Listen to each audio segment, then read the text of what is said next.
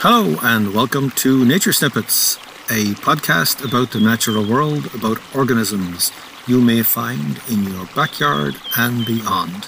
I'm Declan McCabe, coming to you from St. Michael's College in Colchester, Vermont.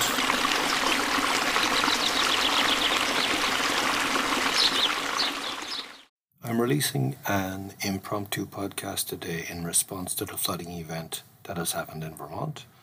This has been recorded out in the floodplain, and so the audio quality will not be what you're used to. There are planes flying over because I'm in a flight path most of the time, and occasionally the wind blows.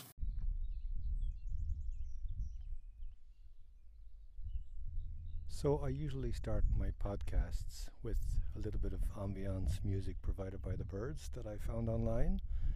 But the birds you're hearing now are actually being recorded live because I'm in the St. Michael's College natural area.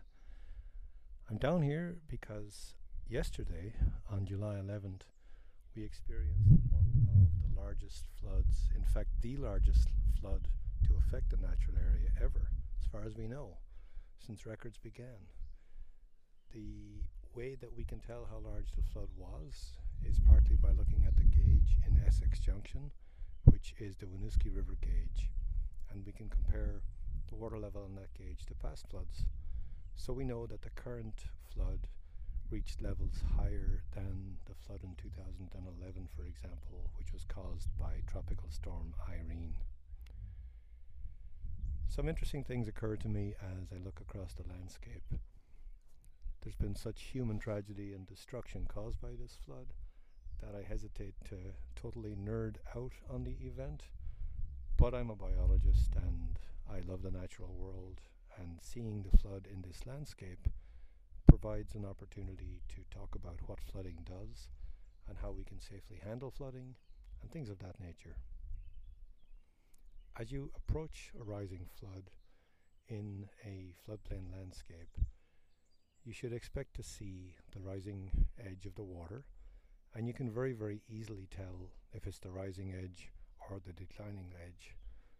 The easiest way, of course, is to knock in a marker and see if that marker quickly becomes submersed. But even more rapidly than that, just look at the edge and see if there are bubbles. And look, and if you see bubbles, you know that that's a wormhole or an insect hole giving up its air and being flooded as the water advances.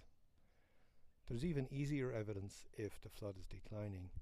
You won't see so many bubbles like that, but more importantly, you'll see a high water mark. You'll see a bathtub ring, if you like, of sediment deposited on all of the vegetation. And that is an interesting part of the flood, and also something I really want to focus on.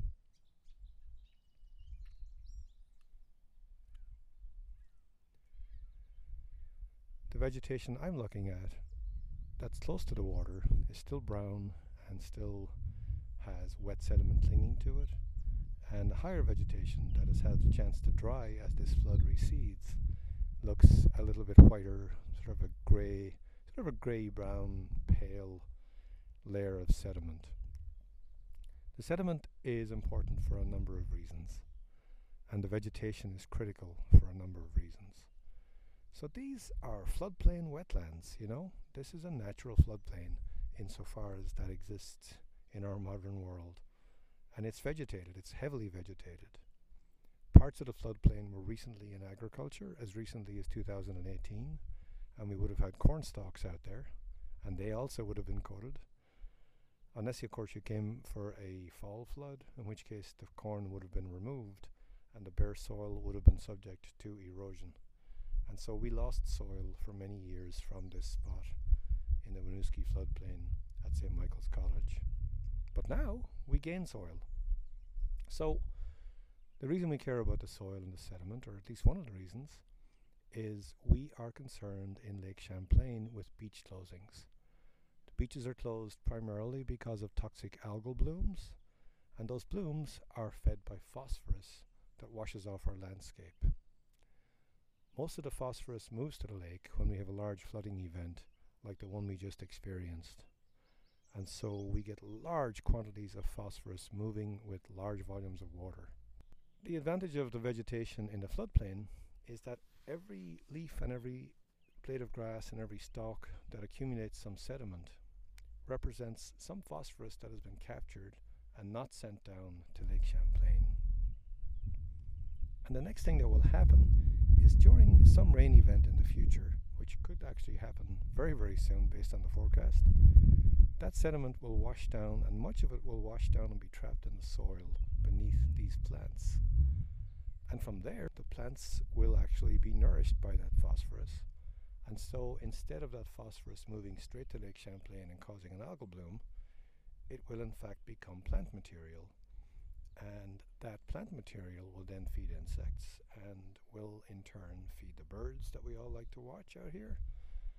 And so, in a very real sense, this flood is replenishing the base of the floodplain food web. I'm excited about that, and I'm also excited about the fact that we have more than 179 bird species recorded in this particular little patch of floodplain. I know this because the folks who are using eBird are what I consider professional birders. In other words, birders who are just very, very good at what they do. They're not professional in the sense that no one is actually giving them any money for these wonderful data sets, but they are in fact contributing valuable data, and I at least use the data immediately in my fall course. My students are required to make bird observations and then compare several sites, and in turn compare those sites using the eBird data and see if their observations in terms of the number of species match up to what we find on eBird. I see a couple of red-winged blackbirds flying by as I chat here, and I'm hearing a catbird. The flood has passed for now and is receding, and I have banged in some stakes to measure and mark the high water mark. We'll be installing permanent 4x4s to mark the high water event because it is truly a historic event. In the fall, our students in Biology 151 used the floodplain as a teaching opportunity. And this year they'll have something else to talk about because we will in fact have just had this experience with this amazing flood. And we are documenting the heck out of it. And what I mean by that is I want them to have a picture in their head of what the landscape looks like underwater. And the way we're going to accomplish that is I'm borrowing some surveying equipment from an engineering friend of mine. And it's very simple really. It's a rod and a level. And essentially the level is a telescope on a tripod, which you can use to look in a uniform plane across the landscape. The rod is simply a ruler, a very large ruler, which you've probably seen at the side of the road. Some guy is holding the rod and somebody else is looking through a telescope. And so we're going to translate the high water mark back out across the floodplain and use a series of markers that essentially say things like, had you been on this point in 2023 at February 11th, you would have been under 12 feet of water. So those are the kinds of things we'd like our students to be able to visualize. And so those markers will be going in as the water recedes. More than that, we're just happy to have a natural floodplain where we can go and take soil samples and use them in our labs. We can take samples in the floodplain. We can go then and compare those to a cornfield, which typically would have less organic material because of constant harvesting. We can compare to recently established natural area land, which is regenerating floodplain forest. We can compare that to longer established upland forest in the same area, and there's a whole lot of comparisons we can make.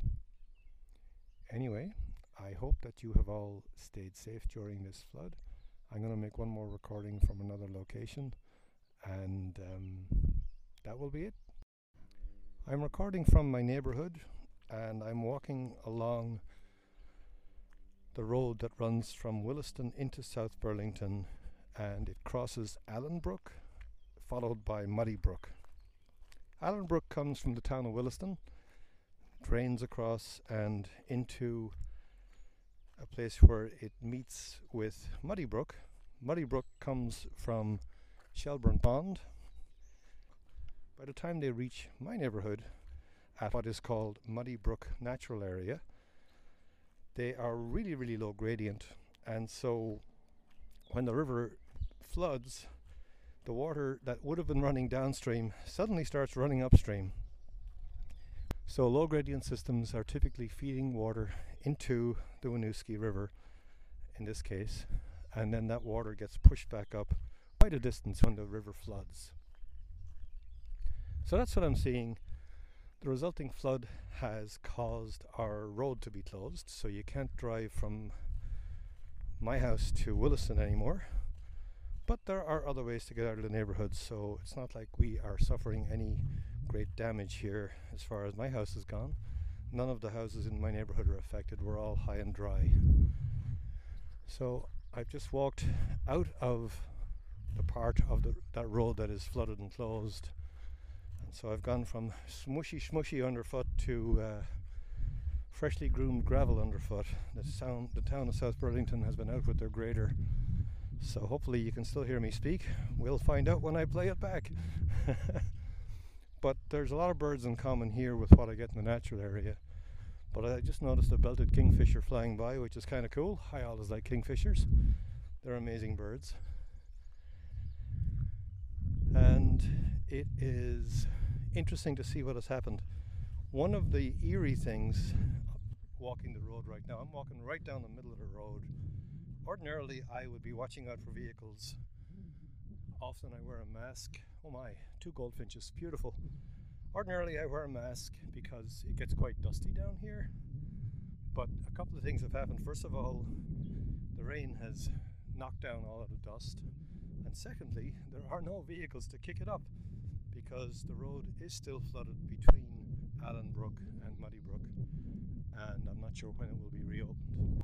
I'm just approaching the fence now where the Muddy Brook natural area lets in, and there will not be much reason to go in there because all of the trails are flooded. The same is true on the other side of the river in the St. Michael's College natural area. We have 4 miles of trail over there. 2 miles are entirely closed. Those of you who know the area will be familiar with the Mike New Trail and also the Jeff Vincent Trail. Both of those trails are completely submerged at this point. The red connector and the green connector, the 2 trails that go down from the high ground down into the field, I would say both of those are 75 to 80% underwater. So if you are visiting the St. Michael's College natural area the day after I release this, you might just be using the blue trail because there's nowhere else to go. But hey, you know, you can still use the blue trail. Interesting thing, as I go down into the Muddy Brook natural area here, as far as I can go, there are frogs up here in places that are ordinarily so high and dry that I would never see a frog.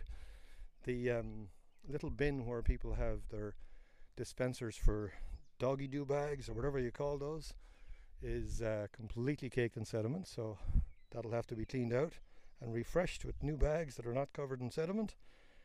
The other concern, of course, with all this sediment is that because of this flooding, some of our sewage plants upstream have been entirely submerged, entirely inundated, and therefore any contaminants that you might expect to come out of a sewage plant would have been washed out. The other issue, of course, is that even with sewage plants that are high and dry, unless you have pristine pipes, you're going to have some issues when you get heavy rain anyway. And the reason being that if you have even a little bit of damage in your pipes because they're aging, you're going to get some holes in those pipes, and it's not a concern that the sewage might leak out into the natural environment close by those pipes. The bigger concern is actually water leaking in.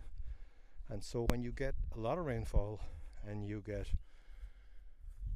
you know, those pipes naturally accumulating some of that rainfall, instead of having your typical load of liquids coming to your sewage plant, you have a delivery that's like a fire hose, and you're faced with a difficult choice. Should you take all that water and allow it into your sewage plant? Or should you bypass the sewage plant and release raw sewage to the rivers? There is your question.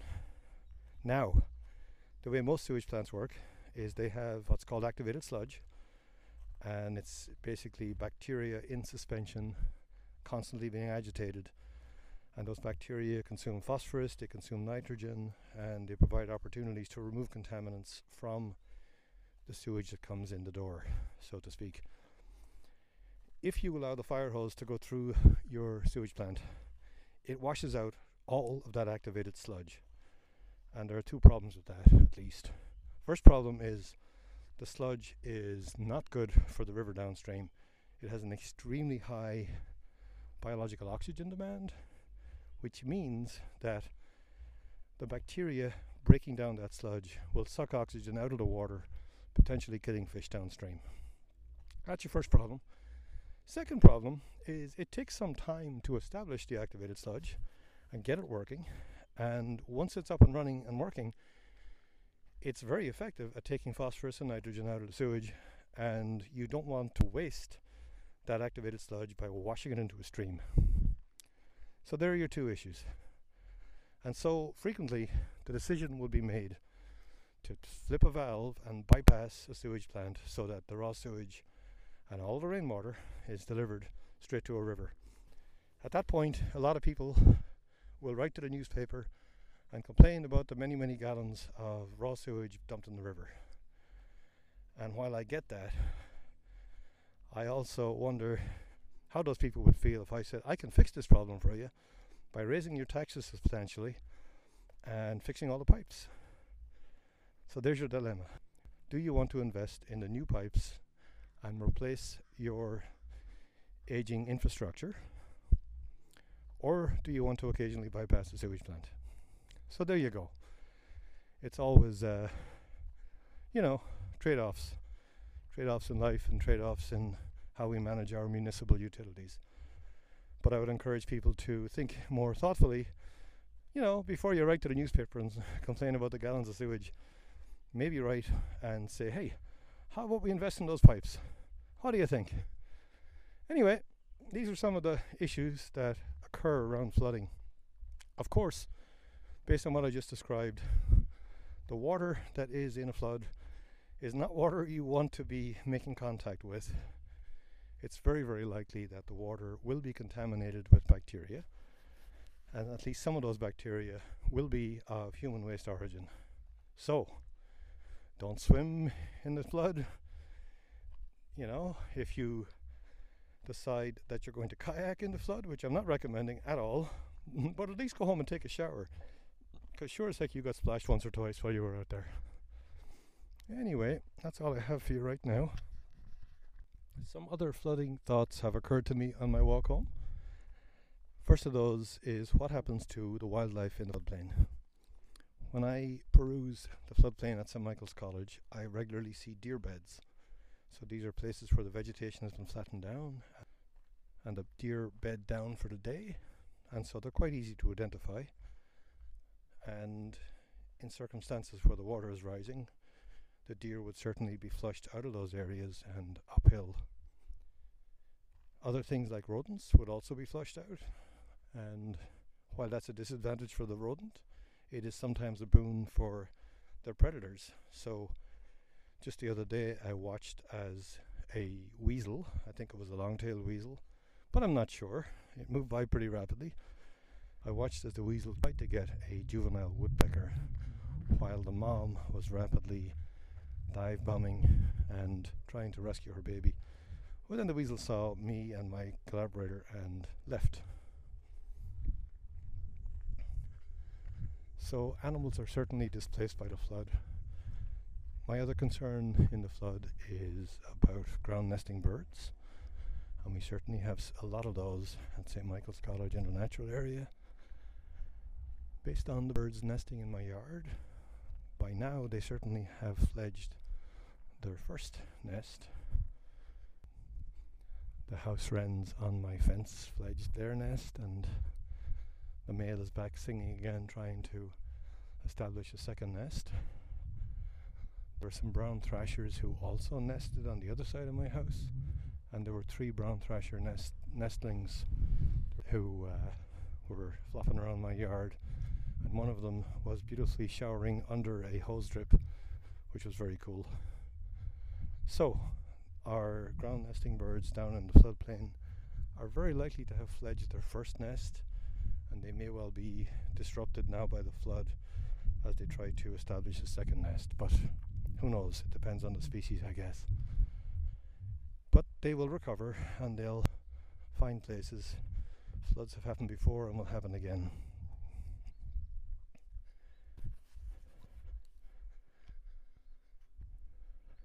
If you've been around New England for as long as I have, you may have noticed that the frequency of large floods has increased.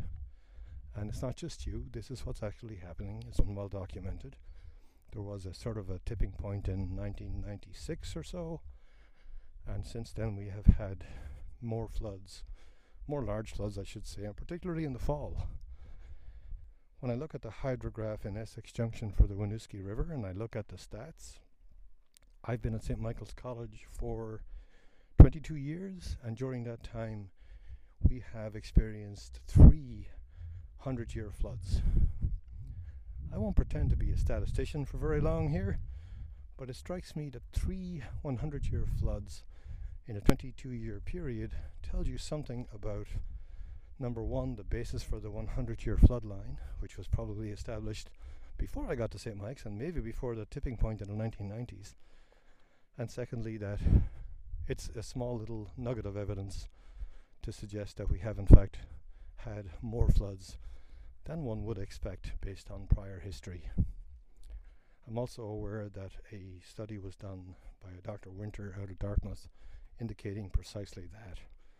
So climate change is a real thing, of course, and one symptom in the northeast is because of the increased moisture in the atmosphere and other circumstances. The climate is certainly shifting and shifting towards much more rain than we had, particularly in the fall. So there you go. We should be planning to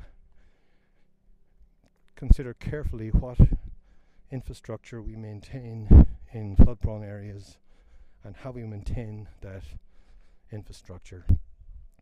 The Winooski River corridor is the natural place to put many things because it is the way to get through the Green Mountains. And so we have rail, we have the highway, we have the road that preceded the highway, and they all go through the Winooski River floodplain, and all have been at least at risk by both Hurricane Irene and now this July 11th flooding. So there you go. Things have changed and we should prepare for that change. We should also do what we can to mitigate and reduce climate change to the extent that we possibly can, and realize that every one of us has a role to play in that. The flood waters are receding. It's questionable regarding how fast they will recede because the forecast is for more rain. Typically you expect the flood is going to rise, it'll rise rapidly, and then it will tail off more slowly on the other end. But if you get rainfall, then you can surely expect it's going to take a heck of a lot longer. So I'll leave you with this. I hope that everyone is safe. I hope that you haven't had a lot of destruction where you are, and I'll do a new podcast in the fall from maybe the shade or maybe the studio at St. Michael's College, where I will be, in either case, high and dry and well above the Winooski River floodplain. Thanks folks, bye.